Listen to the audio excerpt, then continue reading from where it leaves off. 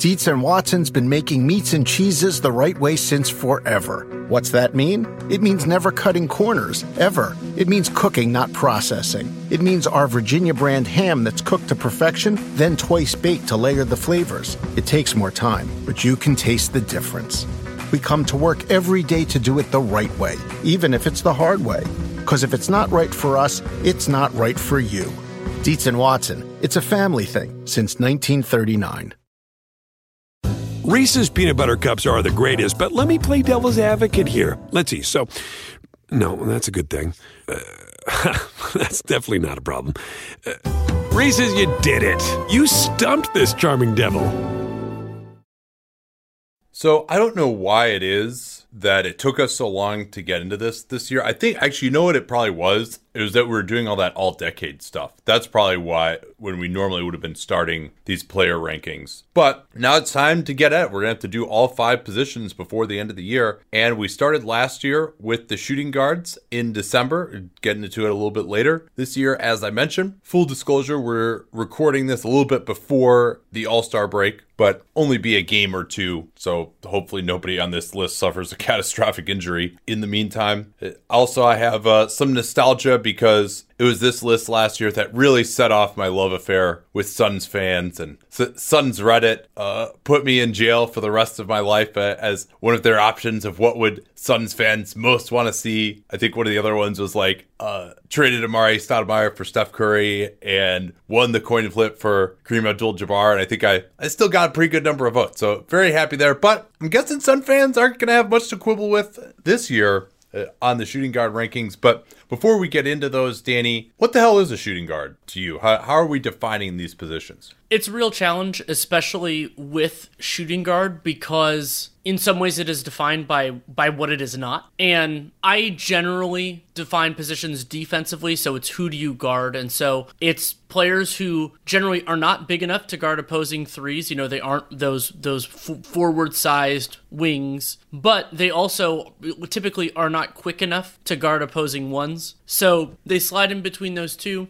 You and I differ a little bit on the group of guys that I think are basically they're not good enough to guard anybody defensively. So it's that they're too slow to guard twos and too thin to guard threes. So we disagree a little bit on those guys, but I generally went with yours, which is fine. It's a distinction. But an important point to emphasize here is that we are doing this putting that player on a normal team. So if you are the Boston Celtics and you have a bunch of different wings, and so somebody slides over, you know, depending on how they're using Jaylen Brown or various things, it's what we consider to be their natural position. So for example, Boston, the only guy that is on their team that is eligible for this list as we defined it is Marcus Smart. The other players, Jaylen and Tatum and Hayward and all that, they'll be at other spots. Don't worry about that. And everybody will only show up on the list once. So if you're capable of playing multiple, we went with what is best suited for that player, sometimes accounting for positional scarcity, not always. And then the other part that is extremely important to emphasize here is not a positional definition, but a criteria. And that is the player we would most want to have if instead of the season starting in October and running through the regular season and the playoffs, the season started right now, knowing everything that we know right now. Yeah, there is a small exception on that for guys who are injured. Klay Thompson is really the one that's going to come in there of just, let's say he were healthy and at the level of performance that we expect him to have starting a season and, you know, level of health. But because I don't want to just leave Klay Thompson out. It's a lot less interesting. But yeah, who for the rest of the season and crucially in the playoffs as well. And so I think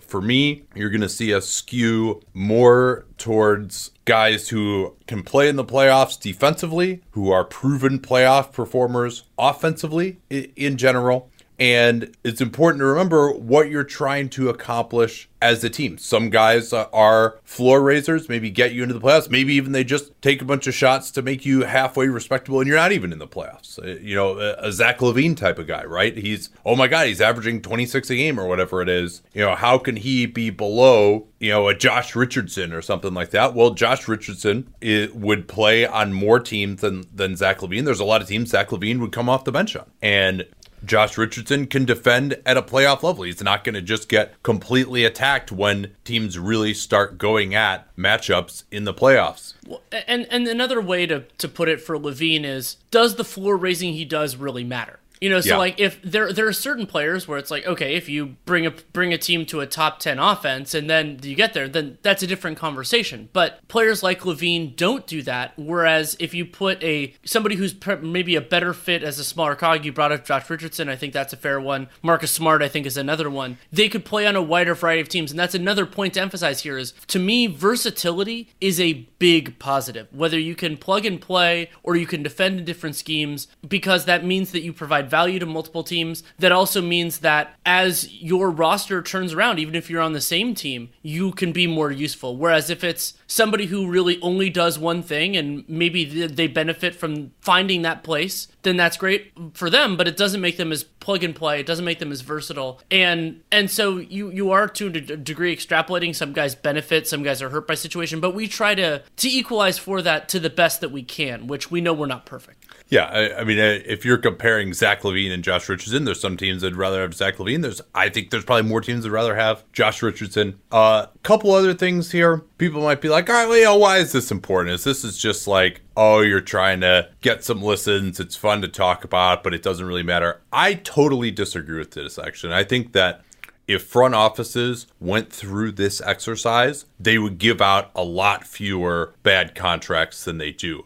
Particularly at the center position. That's where it really, I think, hit home for me when we started doing these rankings of, all right, where are the real breaks here? Which guys' skill sets are replaceable and which aren't? If you're paying this guy $20 million a year, is he the 25th best shooting guard in the league, or is he the 11th best or the 8th best?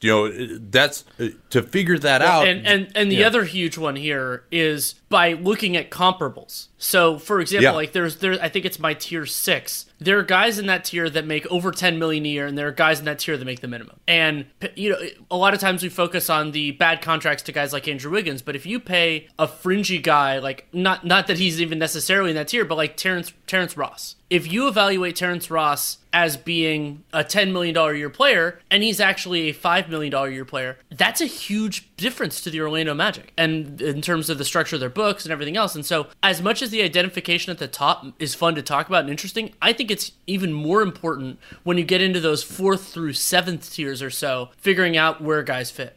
Yeah, because it's so easy to be like, oh, this guy is our starting shooting guard, right? Like, we're going to pay this guy starting money, or this guy is our starting center. We should pay him starting money. And you just get this myopic focus on your own team and what he does, and don't realize that, hey, you know what? There are a bunch of guys who signed for $4 million in free agency last year that are 95% as good as this guy, and we just paid this guy $15 million. So I think it really is a pretty important exercise here. And one other huge thing to emphasize is that this is not a prediction of the future beyond the template that we set. So I'll give an example. Nickeil Alexander-Walker. I really like the film on him. I loved him at Summer League. I think that he will be an NBA player, but he is not there right now. And so do not think, RJ Barrett, Nickeil, like a lot of these young guys, like there are very few rookies even in the, like at all close to anything in this for me, because generally rookies aren't very good. They aren't providing a lot of value. So I don't give a crap what you were going to be in 2022. That is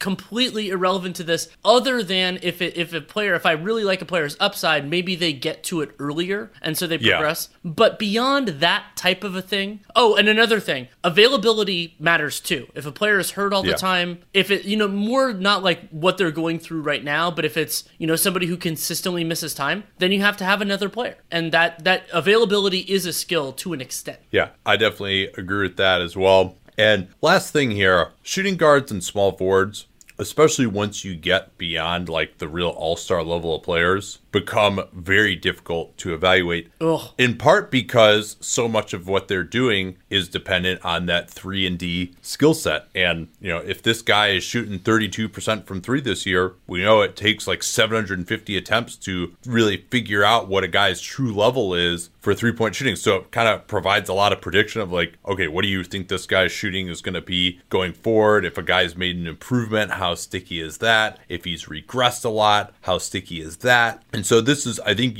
we can be the most prone to fluctuations and mistakes here. We try to normalize for that in our head. And then same thing defensively as well, especially for some of these guys. Not many of these guys are going to really have, a lot of these guys are one position defenders, right? I think if you're more than a one position defender at the shooting guard position, that to me really bumps you up a lot in terms of your playoff value and versatility. Well, and also a lot of players can bump either direction. So you don't necessarily, especially at shooting guard, just because I have fewer than 30 starting caliber players at the position, but that's partially because guys slide in from one direction or the other. And it can also be just there's a dearth of quality. That can also be a case. Yeah. And again, we're talking about this. What position would you play on most teams in the league? That really is kind of the question. Like Josh Hart, for example, really plays probably more small forward, backup small forward for the Pels because they just don't have anyone else with any kind of size at that position. But he's 6'4", he'd be a shooting guard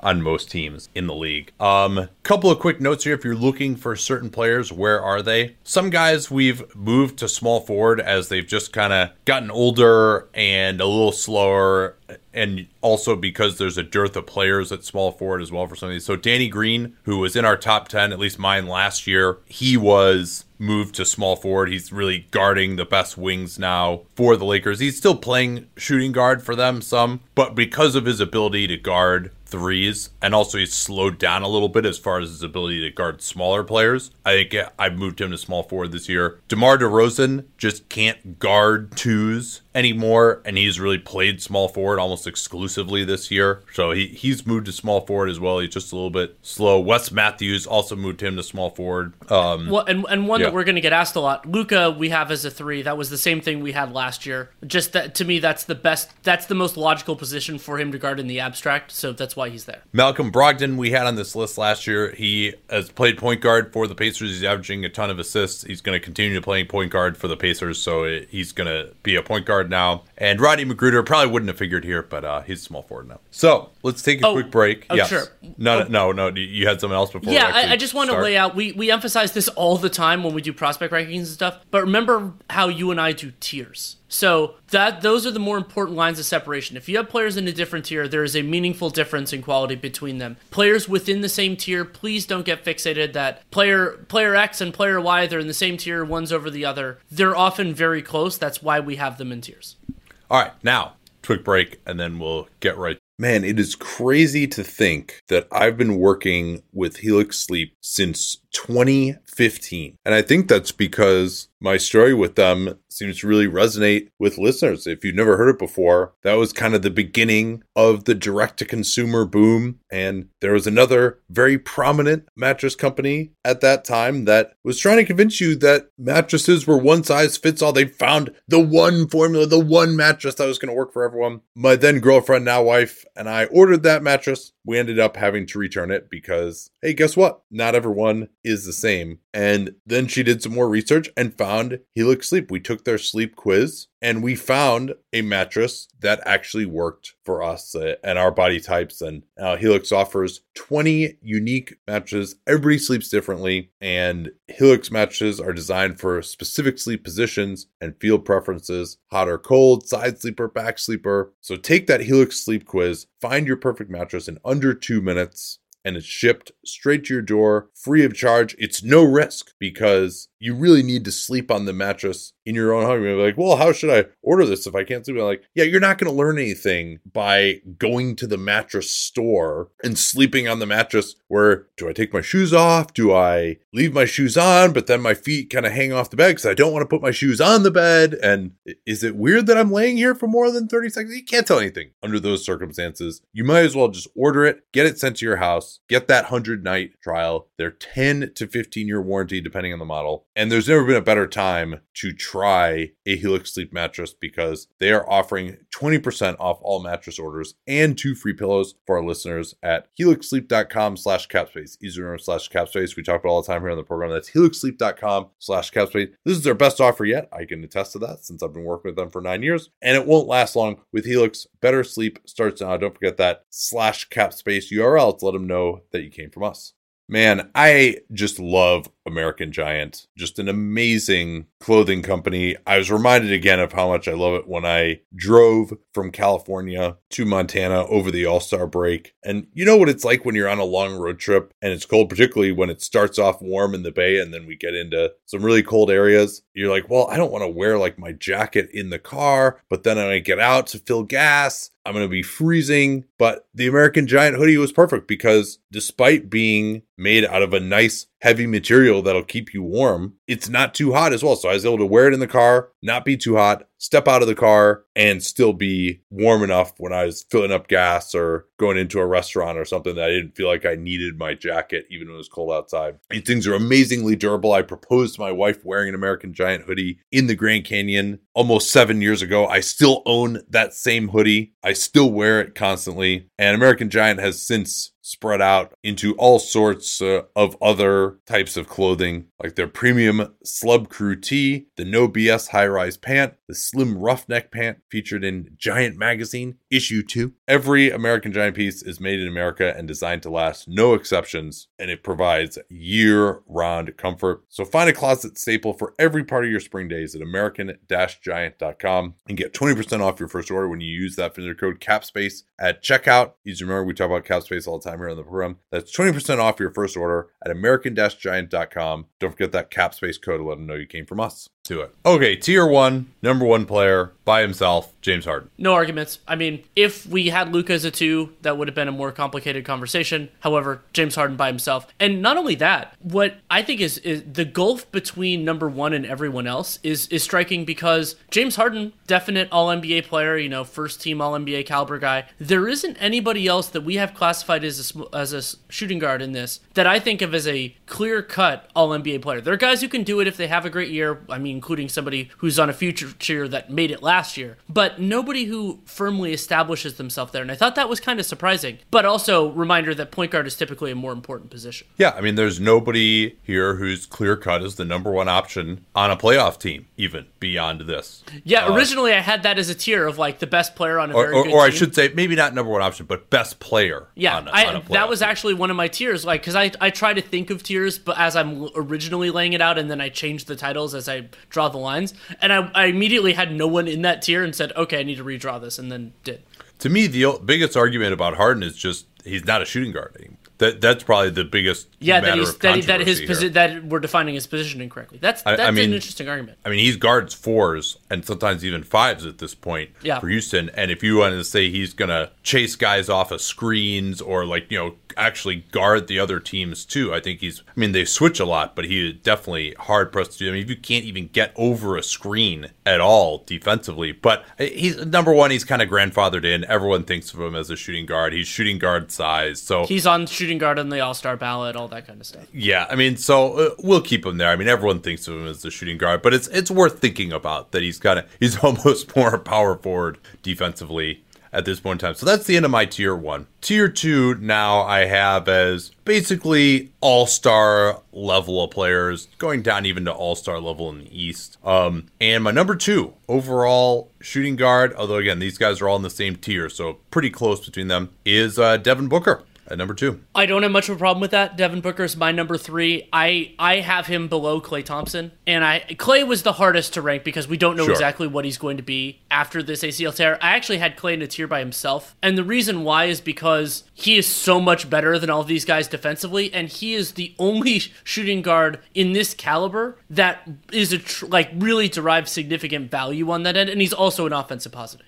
That to me, that's different. I have no problem with Booker. That was my original thing was I had Booker second and had him in this tier, but then I thought about how to put in Klay Thompson and thought that was appropriate. But yeah, Booker, so Booker, Beal... Well, let's talk about the Thompson versus Booker thing, actually. So Klay I had down at number 5, and in this tier, it's just, hey, he's going to be in his 30s. Sure. He's coming off a torn ACL. I don't think defensively, that's where you'll see a big slip. I do think, compared to Victor Oladipo, even though Oladipo is younger, I think Klay's game with his strength, his height, his shooting ability, that can age a lot better than Oladipo coming off a catastrophic injury. Also, I think an ACL is not as bad as a torn quad tendon, which we don't have many analogs for, but I kind of think of it as the same as like a torn patellar tendon in terms of the atrophy that can occur. And also the fact that Oladipo, as we record this, has not looked that great coming back so far. But I think I coming off an injury like that, being at that age, I'm not sure defensively. Like, he may end up even really being more of a 3 now. It's possible. Defensively.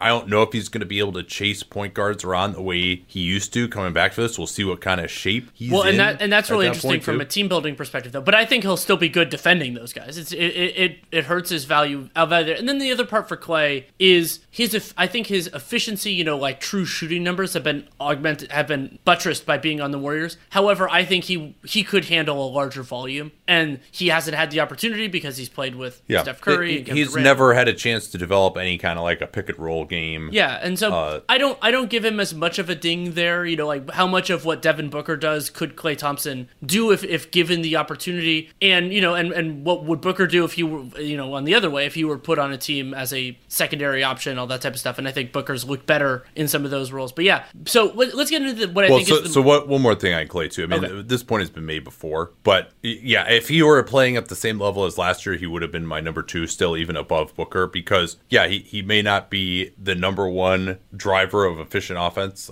on a team, but Klay Thompson might be one of the best ever number 2, number 3s on a championship level team. And those players are really hard to find, as we've established. I mean, to be great defensively and to be that level of shooter that you can never ever leave and a solid 20-point scorer. I mean, that is just such a rare skill set, particularly from the 2 guard position, when back in the day he used to be able to really guard almost 1 through 5 and was intentionally put onto even smaller players a lot of times. And then he guarded Kawhi Leonard in the finals, did a pretty darn good job on him. I mean, like, that kind of versatility, having an unbelievable number 2 who fits on any team, you can make the argument that you're more likely to win a championship with that kind of player on your roster than with a Devin Booker type of player on your and that's roster. A big part of why I have Klay higher than Booker. But the discussion that I want to get into, because we both ended up going the same way on it, is Devin Booker versus Bradley Beal. Not necessarily saying that you have those guys in sequence, I do, but they have... I do also. Beal is my 3. They have similar profiles, they have similar roles on similarly successful teams, and due to John Wall being hurt and a bunch of other things, the surrounding talent,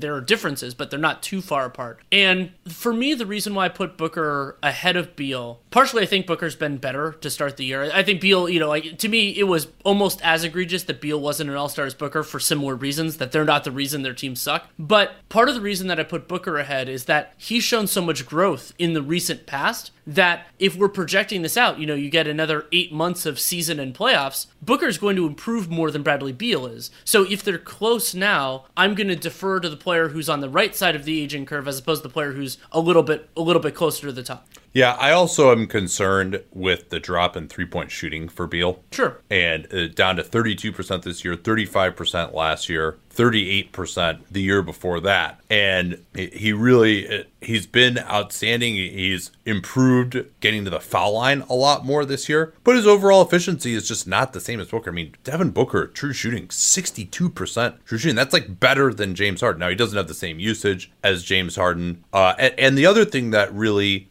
and Beal has some of this too, but that has impressed me about Booker is that he's not just dribble, run, pick and roll. Everything has to run around me. I have really become a believer that he could fit in much better as a number 2 option on a better team now, because he has these quick transition attacks. He's coming off of screens. He's getting cuts. He can post up, in addition to all of that ball dominant pick and roll stuff that he'd done previously in his career. His off the bounce 3, I think, is a little bit better than Beal's also. Beal, to me, still has a higher upside defensively. He at least has done it before at a decent level defensively. They both have sucked this year. And Booker showed a little bit at the start of the season, but the numbers are just as bad as ever for him defensively now. And he's really struggles as a help defender. On ball, he can be like semi-okay if he's like really locked in on trying to defend one guy. guy. So, this was tough for me. But I think Booker, also the other thing is like Beal, they have this really good offense, but like they're not a real team right now, Washington. Like they don't, it's possible if you just completely punt on defense and don't have any good defensive players and you're playing like, Bertans and Hachimura, like you had to play a lot of lines with like Bertans at center at times this year. And like, Thomas Bryant, who's just an all offense player, like, yeah, you can have a good offense if you're willing to have an even worse defense by just playing all offensive players. And so I don't, like, you could say, yeah, Beal, like, the offense been really good with him on the floor, but it's hard to give him that much credit for that. I mean, I still give him a lot of credit, but not as much as Booker, where they actually have, like, some real defensive players. They're not just totally punting on defense, and yet he's still driving really efficient offense, and his own individual numbers are a lot better. And if you look at RPM, for example, Booker second in this group in offensive RPM. Bradley Beal is fourth. Ben McLemore third, by the way. But he'll show up at some point on this list. Not soon, but at some point. So that's why I have Booker better. And as you mentioned, Booker's a little bit younger. I think if you're going to say, hey, who's going to improve over the course of the next year, you would probably have to go with Booker a little bit more over Beal. Who do you have then? So you got Hard number 1, Clay 2, Booker 3, Beal 4. Correct, and I went with Beal over Donovan Mitchell. That was an easier call to me. I thought Booker Beal was tougher than Beal Donovan Mitchell. Mitchell has been as part of successful offenses before. I think that he has better defensive tools, though we don't see it possession by possession as much as I hoped going back to before his rookie year. But he's still a dynamic offensive player. He still can be a really important part of a really good team. He is that right now. But of course, acknowledging that he has a very different role, and like the Jazz don't need him to do what the Suns and Wizards need the last two guys I ranked to do. Yeah, I mean, certainly you can say that, hey, Jazz have had the best offense in the league since December 15th. Like Mitchell has been probably the number one guy on that Jazz offense, but they have a lot of other really good stuff on that offense too. I mean, he is shooting 36% from 3 on some pretty difficult attempts. Just a few too many floaters and mid-rangers. 50% from 2 is not amazing. The efficiency is not as high. I mean, when you consider some of the other weapons that they have, for him to be only pretty much league average true shooting is not amazing to me. I think, again, Booker just creates so much more efficiently than Mitchell does. Mitchell is definitely better defensively. It's still close to me between Mitchell, Beal, and Booker. Yeah, and those they're all guys in are all tier. in the same tier for me. So that's very, very close. And we'll see. Mitchell had a rough playoffs last year. Booker's and Beal aren't even going to get into the playoffs this year. So, I don't think that that's a particular tiebreaker either. Then I had one other guy in this tier. Did you have anyone else or no? I did not, but I'm interested because I was torn on one guy, and I want to see if you put him in. So this is going to be a controversial inclusion. Statistically, there really isn't an argument for this guy being in here. But part of this is just based on that I think his game travels really well to the playoffs, and he has been a playoff performer, has been on a winning team for a long time. That's CJ McCollum. Yeah, I was torn on CJ, and I was also torn on Victor Oladipo, because Oladipo, it's not about what he is right now. It's, can he get back to what he was? But for me, CJ, it's been a couple of years. Like that was the bit. I remember, like, he's only really had like one above average efficiency season in his career. I think you have to kind of punt on that for the regular season. Yeah, and with CJ, he a guy who kind of bridges some of these innings eater gaps where he, we some of the stuff we criticize Levine for. I wonder what if CJ was given the reins in a way. There've been stretches of time when Damon's been out. I just couldn't put him in the same tier. I just don't trust him as an overall offensive engine the way that I do with the other guys. And also, it's not like he's this monstrous defensive player or anything either. There have been times that he's been a part of successful defenses on the Blazers, but I think that's more Stott's scheme and personnel rather than CJ being particularly good. Yeah, so really what this comes down to is this guy can ISO and can create good shots in the playoffs. His game just holds up better in that playoff crucible because he's just, the mid-rangers that he takes are very difficult for teams to deal with, and I'm still torn on it though. It's just like, and it's kind of too bad that Booker and Beal, we haven't seen them in the playoffs recently. And McCollum, we have that memory of them getting to the West Finals last year. I mean, that could very easily be causing me to overrate McCollum. So we're still facing spillover effects from the bracketing of the Western Conference last year.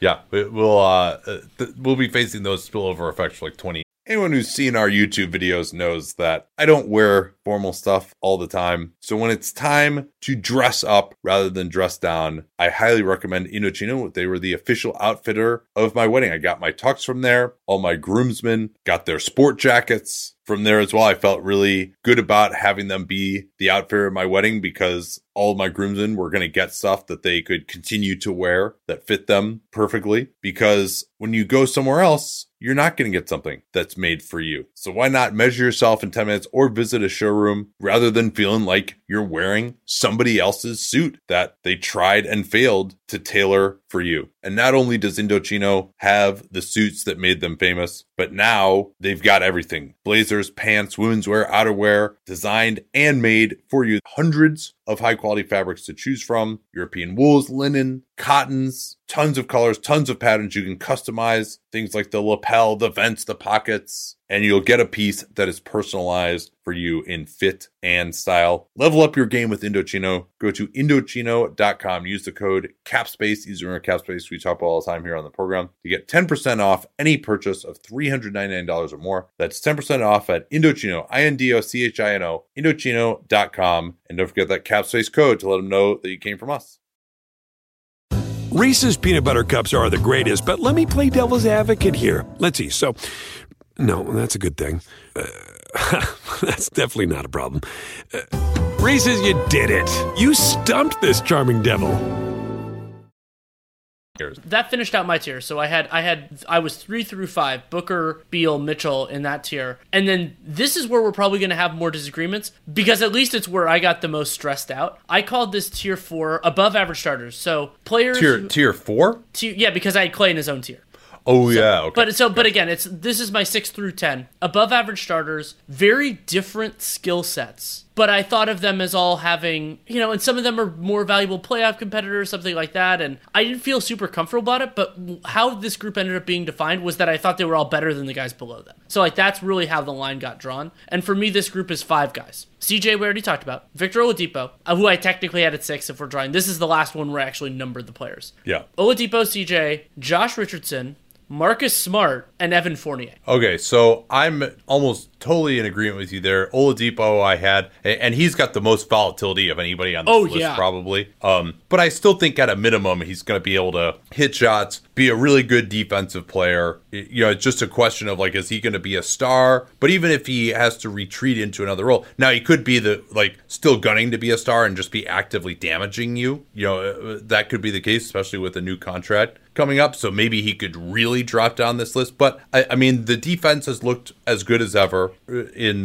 this return for him. And so, he's worked on his shot. I think he'll be at least a quality enough shooter and will have some ability to drive. So, I mean, I still think he could be a very solid playoff performer. Richardson, I agree with you. Smart, he started off shooting it really well from 3. He's now down under 34% from 3. That's a concern. But he also can guard 4 positions. I mean, that's why he's here for me. I mean, he's maybe the most valuable. I would say between him and Drew, probably the most valuable defensive player 6'5" and under. And I mean, and what makes Smart different than Drew, I love both of those guys, is that Smart can defend up. And so that means he kind of, in some ways, transcends the 2-guard position. And that's incredibly valuable because then you can play him with a larger variety of players. And more importantly, you can play him with other guys who aren't as good defensively. Because let's say you can get a three who maybe they're not perfect on 2s, but you don't have to put them on the best 3s. That's a lot easier to handle from a personnel perspective.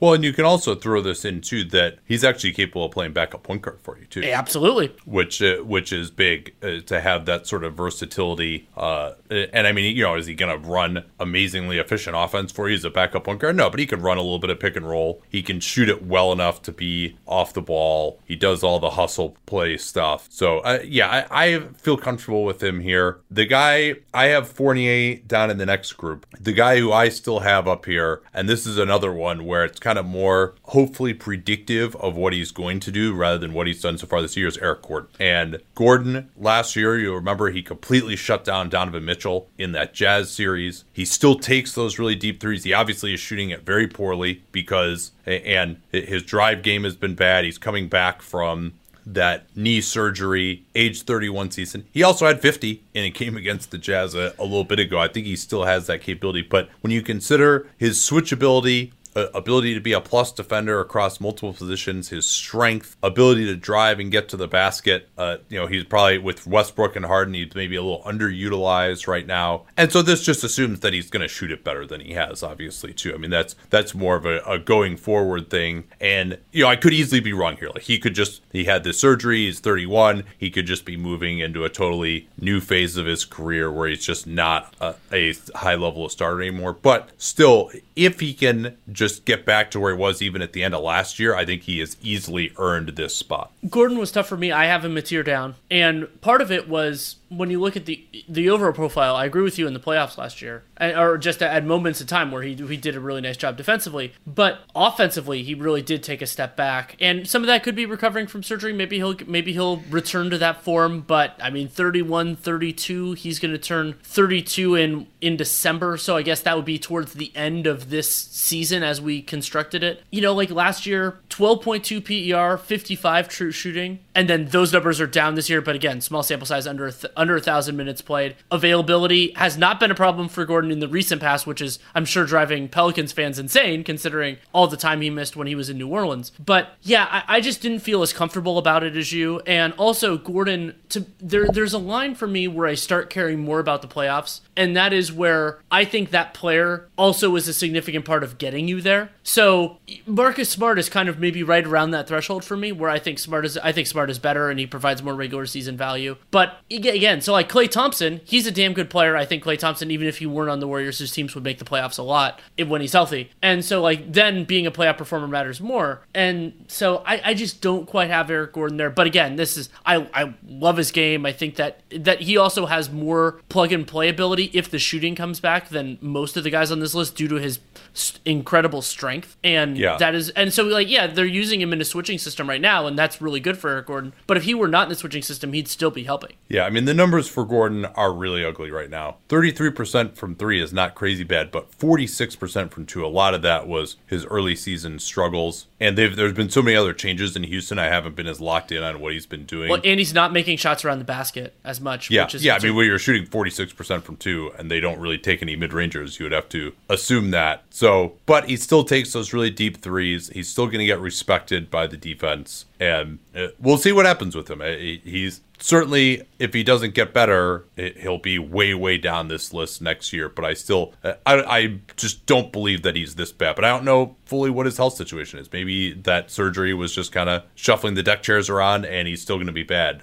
He obviously was really struggling at the start of this year. So Fournier, I have a little bit below in my tier 4, which is kind of, tier 3 to me was like very solid starters with two-way ability. And tier 4, that's where I started to get into guys with a little bit of different skill sets. Fournier, he's shooting over his head from three this year. He was down last year, which I think we had him a lot lower last year. Maybe probably down in like the 20s. He does have that playmaking ability. We haven't really seen him at the highest levels trying to defend some of the best players in the playoffs. And, he's just kind of a jack of all trades, master of none. And so I think he can fit in on a lot of teams, but he's also not really going to make a difference on a lot of teams either. And I compared him to Bogdan Bogdanovic before when we were doing some of the trade deadline preview stuff. And I think that those two guys are very, very similar. I had those guys in my tier 4, and then I have three others, two somewhat different players, Lou Williams and JJ Redick. I know Redick is coming off the bench right now, but he still is. He's the same guy he's always been. He's still shooting it incredibly well. And we saw that with the right defenders around him, he could hold up defensively in the playoffs last year.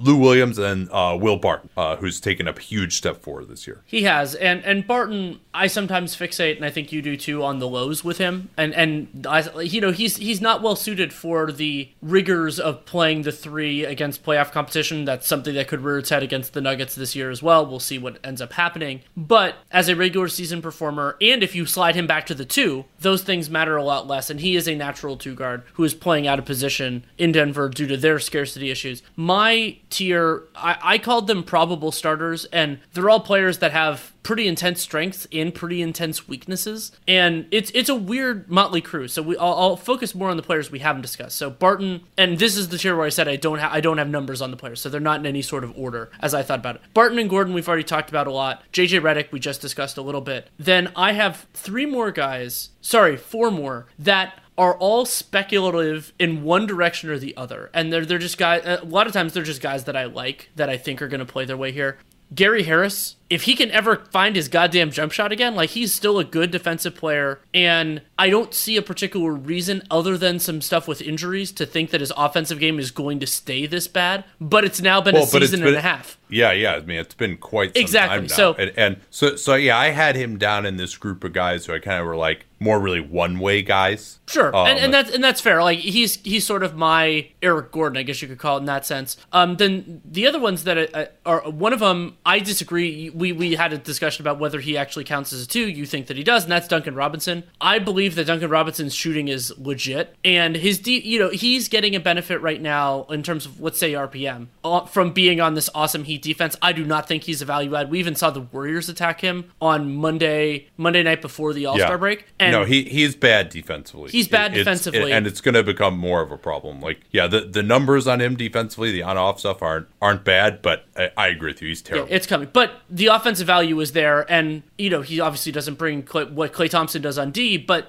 somebody who has a jump shot that you have to respect and somebody you have to pay attention to, who also can move well without the ball, is just unlocks so much with other players, even if they're being used primarily as a decoy, which Duncan Robinson is not. He's given permission by Spo to fire away. So I have Robinson in this tier. Then the other two I feel queasy about. One of them because I've been low on him forever, and the other one just because he hasn't really done it yet. Landry Shamet, basically it's just like, well, if it works for Redick, he's not quite the shooter that Redick is, but I think the theory there, and I think Shamet's defense will be fine. And then the other one is Tim Hardaway Jr. Just, I didn't think it was fair to put him any lower considering how well he's played this year. Yeah, I mean, the three-point bombing has been really good, and he had a period where he just couldn't miss, and he was shooting over 40% from three. But the efficiency is down a little bit. I mean, he is playing on this unbelievable offense, and he deserves a lot of credit there. His defense is bad. Yeah. He's certainly miscast as even at times a perimeter stopper for them when Phineas Smith is out of the game. So that's a problem.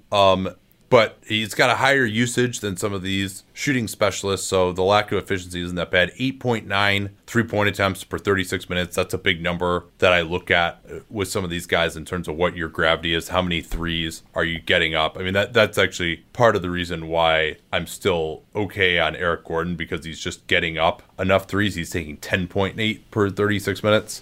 And so that's a good indication of what your level of gravity is going to be. Duncan Robinson, by the way, just so we have the numbers on him, 67% true shooting, 9.9 three-point attempts per 36 minutes, and he is shooting 44% from downtown on some very difficult attempts. I mean, if you just watch it too, like, he's got that level of gravity now where he comes off a screen and he causes miscommunications. Two guys run to him. Like, he definitely causes a lot of problems with his ability to shoot on the move for some of these teams. And it is worth noting that Robinson he's 25, turns 26 in April. So I do think that there is more growth in his game. The Heat do a great job of developing guys, but I don't think that he's going to get to the point where, like, he's getting to the line all the time. Like, the general weaknesses in his offensive game, I'm not sure are going to be corrected. However, the strengths are so extreme, and he has positional size, especially for counting him as a two, that I just had him up here. I don't know if you did.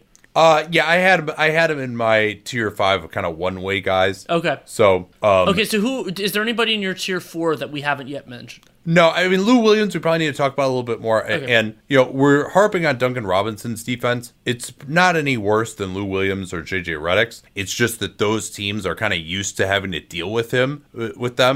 And Duncan like Robinson, RPM isn't telling us that those guys are good defenders, whereas it currently is with Duncan Robinson. Yeah, but I mean, the way we've seen teams kind of go after Duncan Robinson in the last even, probably 5-10 games or so, Miami just switches him on to guys and lets them go to work. Like they're not doing things like with Redick where it's like, okay, we're not going to switch him on to the other team. We'll have him help and recover. Lou Williams, if he gets stuck on a guy, they basically just instantly go and double team that player. So, we'll see if that changes at all for Robinson. But, I don't know that he's as bad as Lou Williams or JJ Redick. He at least has like a little bit of size. Although I'd say Redick is probably maybe fulfills his help responsibilities a little bit better. But so here's who else. But Lou, I think, we've shown that he can helm an efficient offense. Going back to last year, his two-man game, his individual efficiency is always right around league average. But usually when he's out there as the main guy, especially in that pick and roll with Harrell, good things are happening for the offense. And I'm not sure if you compare him to Zach LaVine, who I have down a tier below him, the offense has not looked as good with him out there. Yeah, I have those guys in the same tier, but it was close. Like Lou Williams is at the very top of my next tier. Yeah, and I guess, a lot of it depends on the role, too. Lou Williams could look a lot worse defensively if he had to start. They still, although he can finish a lot of games, they line him up against backups a lot of the time, so he doesn't get killed as much defensively, whereas Zach LaVine has to start, and he's even is the guy with the most size sometimes on the wing for the Bulls, which is scary to think about. Do you have anybody else? Because I think there are going to be people who are surprised that some of the names that we haven't mentioned. I think a lot of those guys get tackled in my next tier, but I want to save them. So yeah, my tier of kind of one-way guys. So just to be clear, we're not ranking these guys in order anymore. Eric Gordon was my number 10. I didn't rank in order beyond there. So this is kind of the 15 to 22 range here. Okay. Gary Harris, you mentioned. Landry Shamet, you mentioned. I got those guys in there. Duncan Robinson, Zach LaVine. And again, I mean, LaVine, maybe we should, oh my God, he was getting all-star consideration. He's putting up these crazy numbers. But his own efficiency is right around league average. Yeah, he shoots the three very well off the dribble, but he hasn't been able to leverage that into efficient offense for his team. Most teams are willing to just let him take those shots, and yeah, he makes it, but he's not drawing double teams at the point of attack. He's not driving to the basket, setting up other players. He's in a tough ecosystem. They don't have a lot of shooting. Otto Porter being out definitely has hurt him, but they're not even really like that much. Are they that much better offensively with him on the floor? I think they're a little bit, right? But nothing crazy. Maybe I'm misremembering that. Let me actually double check that. Oh, no. What it was is that they're better, but they're still not really that good. That's right. What it was. Yeah. They, so far for the year as of when we're recording this, the Bulls do have, he has one of a significant differential. He's 87th percentile in on-off differential, but the Bulls have a 107 offensive rating when he's on the floor, and that's bottom third of the league. Yeah. And you could say that the surrounding talent is below average, but I wouldn't say it's abysmal or anything like that necessarily. And then it might be abysmal right now. The other reason, but for a lot of the year, it was. The other reason why Zach LaVine is down here for me is he's terrible defensively, and that hasn't improved. And if you want to be a good team would want somebody better at what Zach LaVine does than Zach LaVine, and he has so much less value to other teams. So it's a criticism I made of DeMar DeRozan for a long time too, and I think was largely ended up being verified over time. I mean, the Raptors' success is on a lot of different things, but that's the problem. If you are, especially if it's the mentality issue, and it's going to be so interesting to see this with Andrew Wiggins on the Warriors and a few other examples. Is we wondered about this with Devin Booker. He succeeded, has thrived with different surrounding talent, and Zach LaVine just hasn't. But he doesn't have the tools, and so if you slide him, I think he's somebody who makes a bad team better and wouldn't make a good team much better. And I could be wrong. Yeah. I acknowledge that there's a possibility. Here's another way to think about it. How many teams in the league would he be the number one option on? Like Charlotte? And how good would those teams be? They'd all suck. Yeah, maybe New York. There's not many. And then when he's not the number one option, then his other flaws really come home to roost a lot more. And so that's kind of a way to think about it for him. two other guys I had here. Norman Powell. He's in my next tier. Yeah, I mean, he's struggled to stay healthy this year, but it's really been upper body injuries that have been the problem. And, I mean, incredible efficiency, over 60% true shooting. I'd call him, at minimum, an average defender and someone who can switch some, can really be a part of a very good defense. Gets out in transition, excellent finisher, can run a little pick and roll, never passes, but his shooting, I think he's a little over his head from the three-point line right now, but I think he's a quality, he's a two-way player, and does some nice things on both ends. He doesn't have any major weaknesses in his game outside of the passing, and that's not a huge concern when you're just asking him to attack closeouts and not initiate too much. So, yeah, I actually have him up there, kind of in this close to the top 20 shooting guards in the NBA right now. And then an old friend, perpetually overrated in these quarters, some might say, Kentavious Caldwell-Pope. I have him in my tier too, but this tier is bigger for me, so it's 18 you have him in your tier also? In my tier also, yeah. No, not in my tier two. I'm not you. But this group for me is larger because I didn't do the one-way distinction. The way I'd put it was fringe starters are good backups, but the hilarious thing about that distinction, as that's my estimation of player quality, is that they're the 18 through 31 ranked guys. So if you distributed it equally, all but one of them would theoretically start, except that you have guys sliding over from the 1 and from the 3. So this is, I think, the last one where we should definitely talk about all these guys. I ranked all the way into the 60s, or like tiered out all the way into the 60s. Oh wow, that's I went down to like the 30s. Mostly just because I created this gargantuan list, and then I'm like, well, I might as well put everybody somewhere, and so then I did that. Yeah. And that list will be available. Patreon.com/Duncan LaRue, where we will. Also, you can listen to the mailbag pod that we did last week as well. We do a monthly mailbag pod for subscribers. Also, you can support the NBA cast with that. Patreon.com/Duncan LaRue.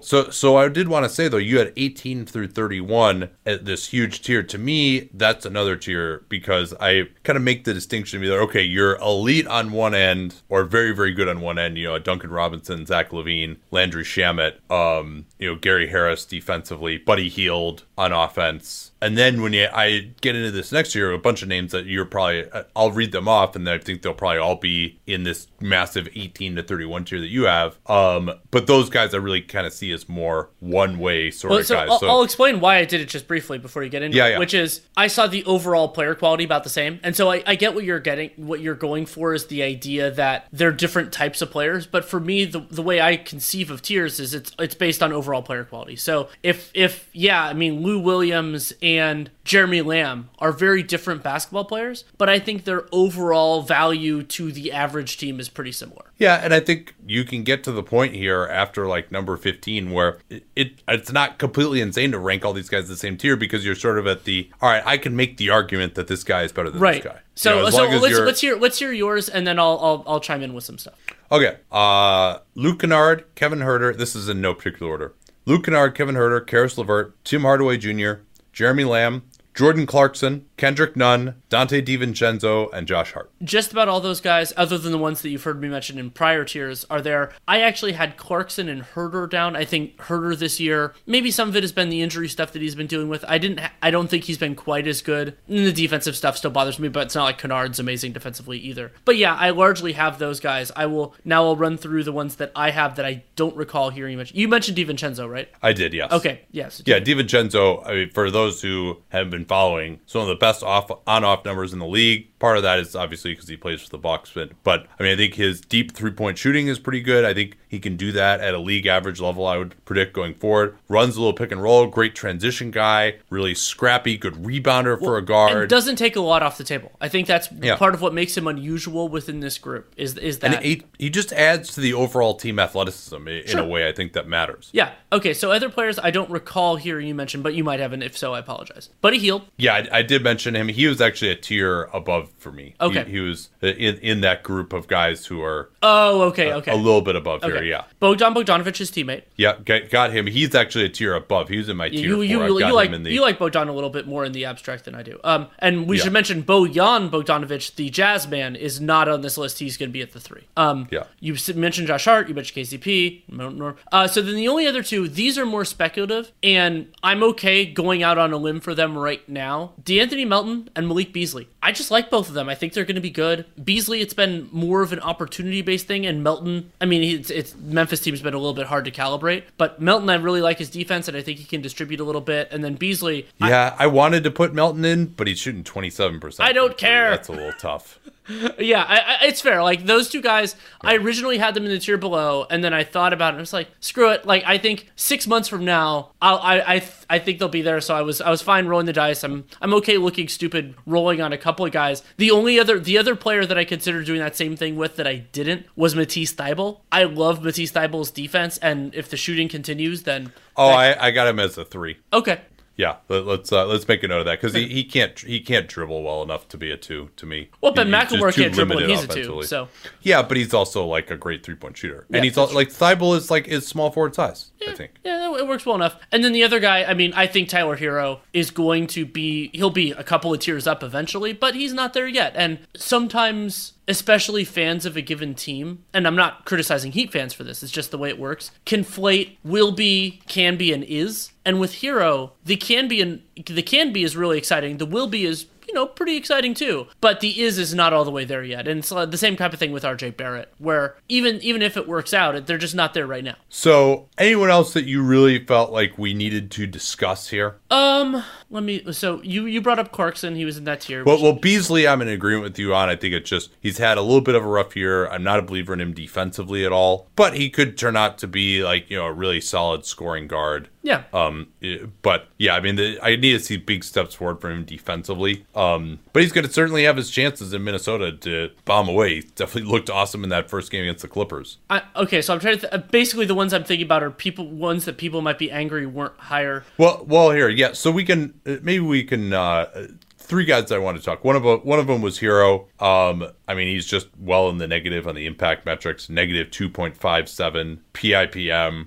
Not incredibly efficient. Takes a lot of bad shots right now. He's extremely confident, and I think he tries defensively and has pretty good instincts there, but his tools aren't great, so I need to see more of him defensively, maybe in the playoffs, to get a better idea of where he's at there. Yeah, and I mean, for Hero, it's awfully impressive that he's shooting 39% from 3 on 7 attempts per 36, but there isn't as much in the rest of the game. Like I could see him being a better passer, a better distributor than he is right now, but I can't say that that's definitely going to happen. Yeah, and a lot of empty calories on his 2-point shooting as well. Oh, yeah. RJ Barrett, I mean, he's been one of the worst players in basketball this year. Yep, he's not even in my next tier. He's in the one below that. Yeah, when you consider his inefficiency and his usage rate, yeah, I think he'll take a little bit of a step forward next year, and certainly having a real team with real shooting around him might help. He's also been injured for a while. He's just coming back now. But, yeah, I think he just... what is he? 46% true shooting and like pretty high usage, and he's a rookie, so his defense isn't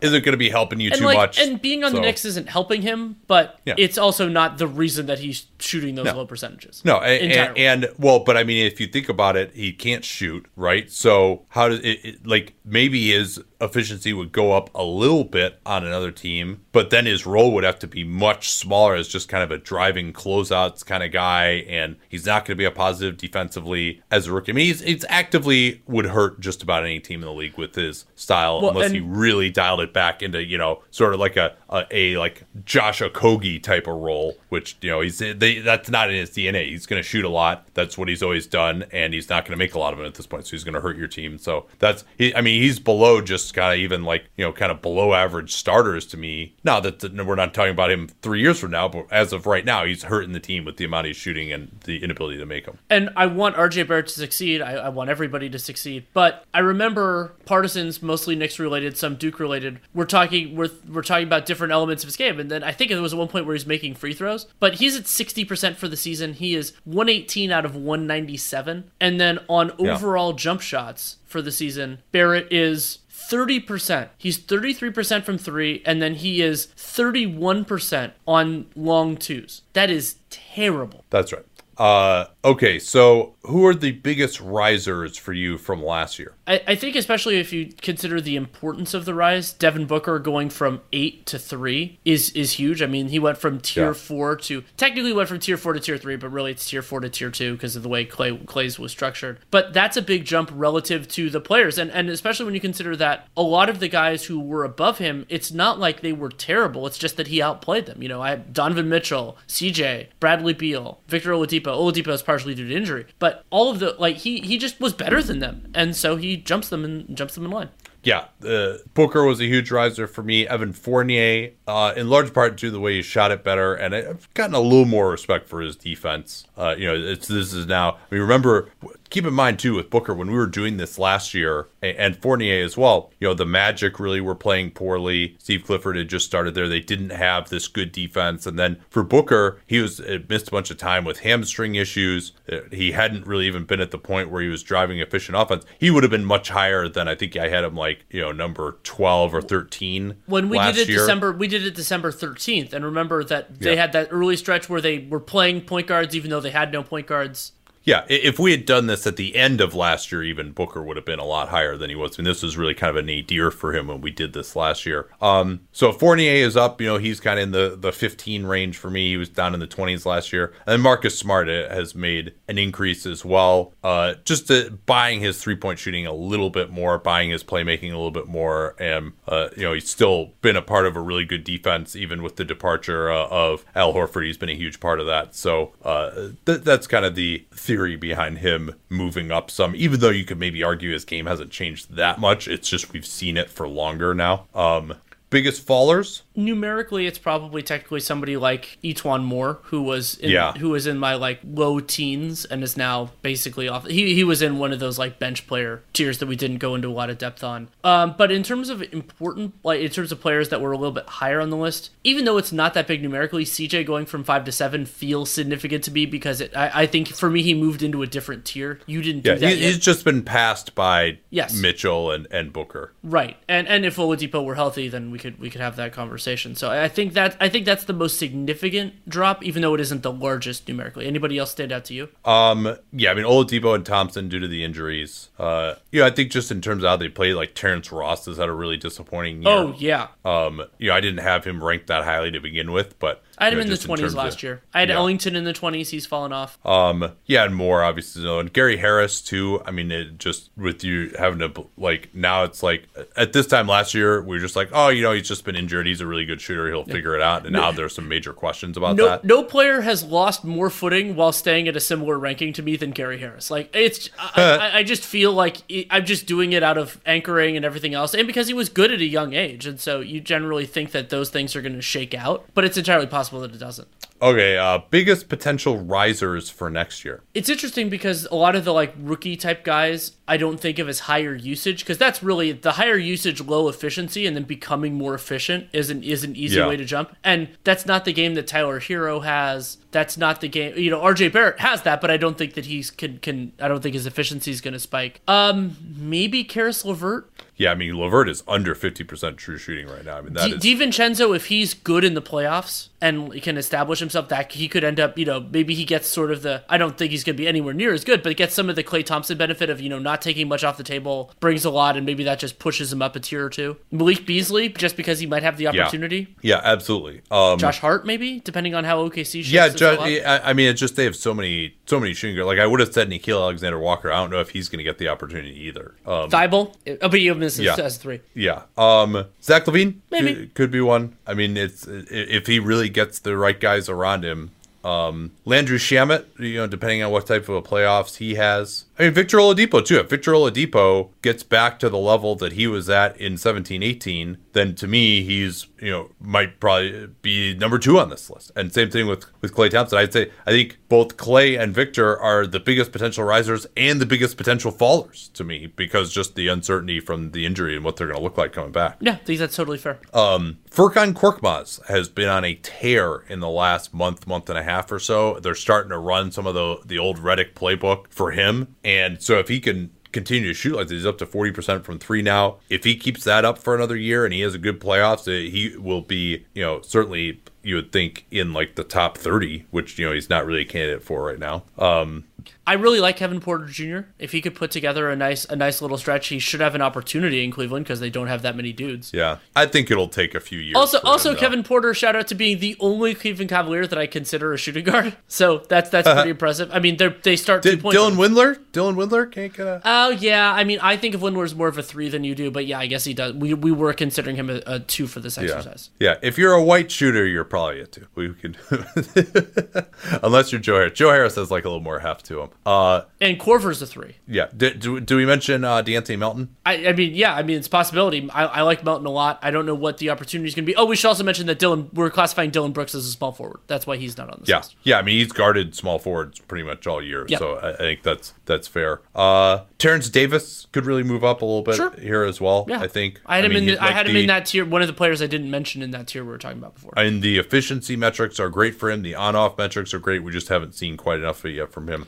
Anyone else as like a big potential faller for next year for you? Redick, if it just due to age. Yeah, I could Gordon. see I had Tim Hardaway Jr. high if the shooting just falls back to earth. I mean, this is the highest he's ever been by a mile and a half. Or he just gets completely destroyed defensively. Yeah, like I had him in the 30s last year, and then he jumps all the way into the teens this year by virtue of something that could be finicky. Yeah, but it's not that hard to move up or move down. Frankly, like it isn't. Once you get a little bit better defensively. Once you get beyond 10, it gets really easy. All right, well, this is a good one here. Might be something coming after this. We'll see. We're recording this a little early. But don't forget about our Patreon, patreon.com/Duncan LaRue. And we will be back Sunday, starting again with the normal schedule, 15 and 60 on the teams that did actually do something at the trade deadline. And we'll have a few games under our belt. We can take a look at how all those new players are fitting in on those teams that made moves at the deadline. So we will talk to y'all then. Reese's peanut butter cups are the greatest, but let me play devil's advocate here. Let's see. So, no, that's a good thing. That's definitely not a problem. Reese's, you did it. You stumped this charming devil.